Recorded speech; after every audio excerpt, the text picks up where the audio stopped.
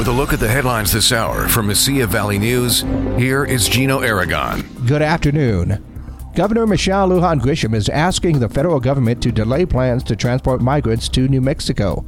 In a letter to Homeland Security Secretary Alejandro Mayorkas yesterday, the governor requested the department postpone the transfer of migrants to the state as it continues to deal with a string of wildfires. Lujan Grisham said the wildfire emergency has severely taxed New Mexico's capacity to provide resources to non-residents, and local governments in the state should not have to shoulder the burden.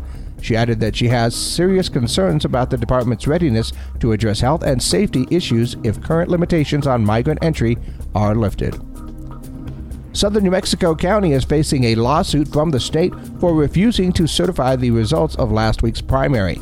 CNN reports New Mexico Secretary of State Maggie Toulouse Oliver has asked the state Supreme Court to order the Otero County Commission to stop blocking the certification of results, stating that they are appeasing unfounded conspiracy theories and potentially nullifying the votes of those who participated in the primary. The county commission voted against certifying the results on Monday, citing concerns about the Dominion voting machines used by residents to cast their ballots. Dominion has filed multiple defamation lawsuits in the aftermath of the 2020 election when former President Donald Trump's legal team claimed election fraud involving their machines.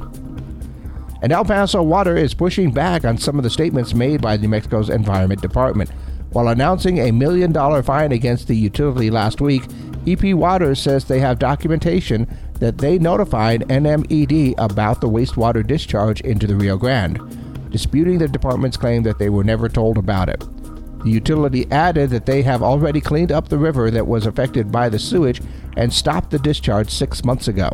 El Paso Water says the decision to dump the wastewater into the Rio Grande was very difficult but necessary to prevent it from impacting homes, businesses, and streets. For Mesilla Valley News, I'm Gino Aragon.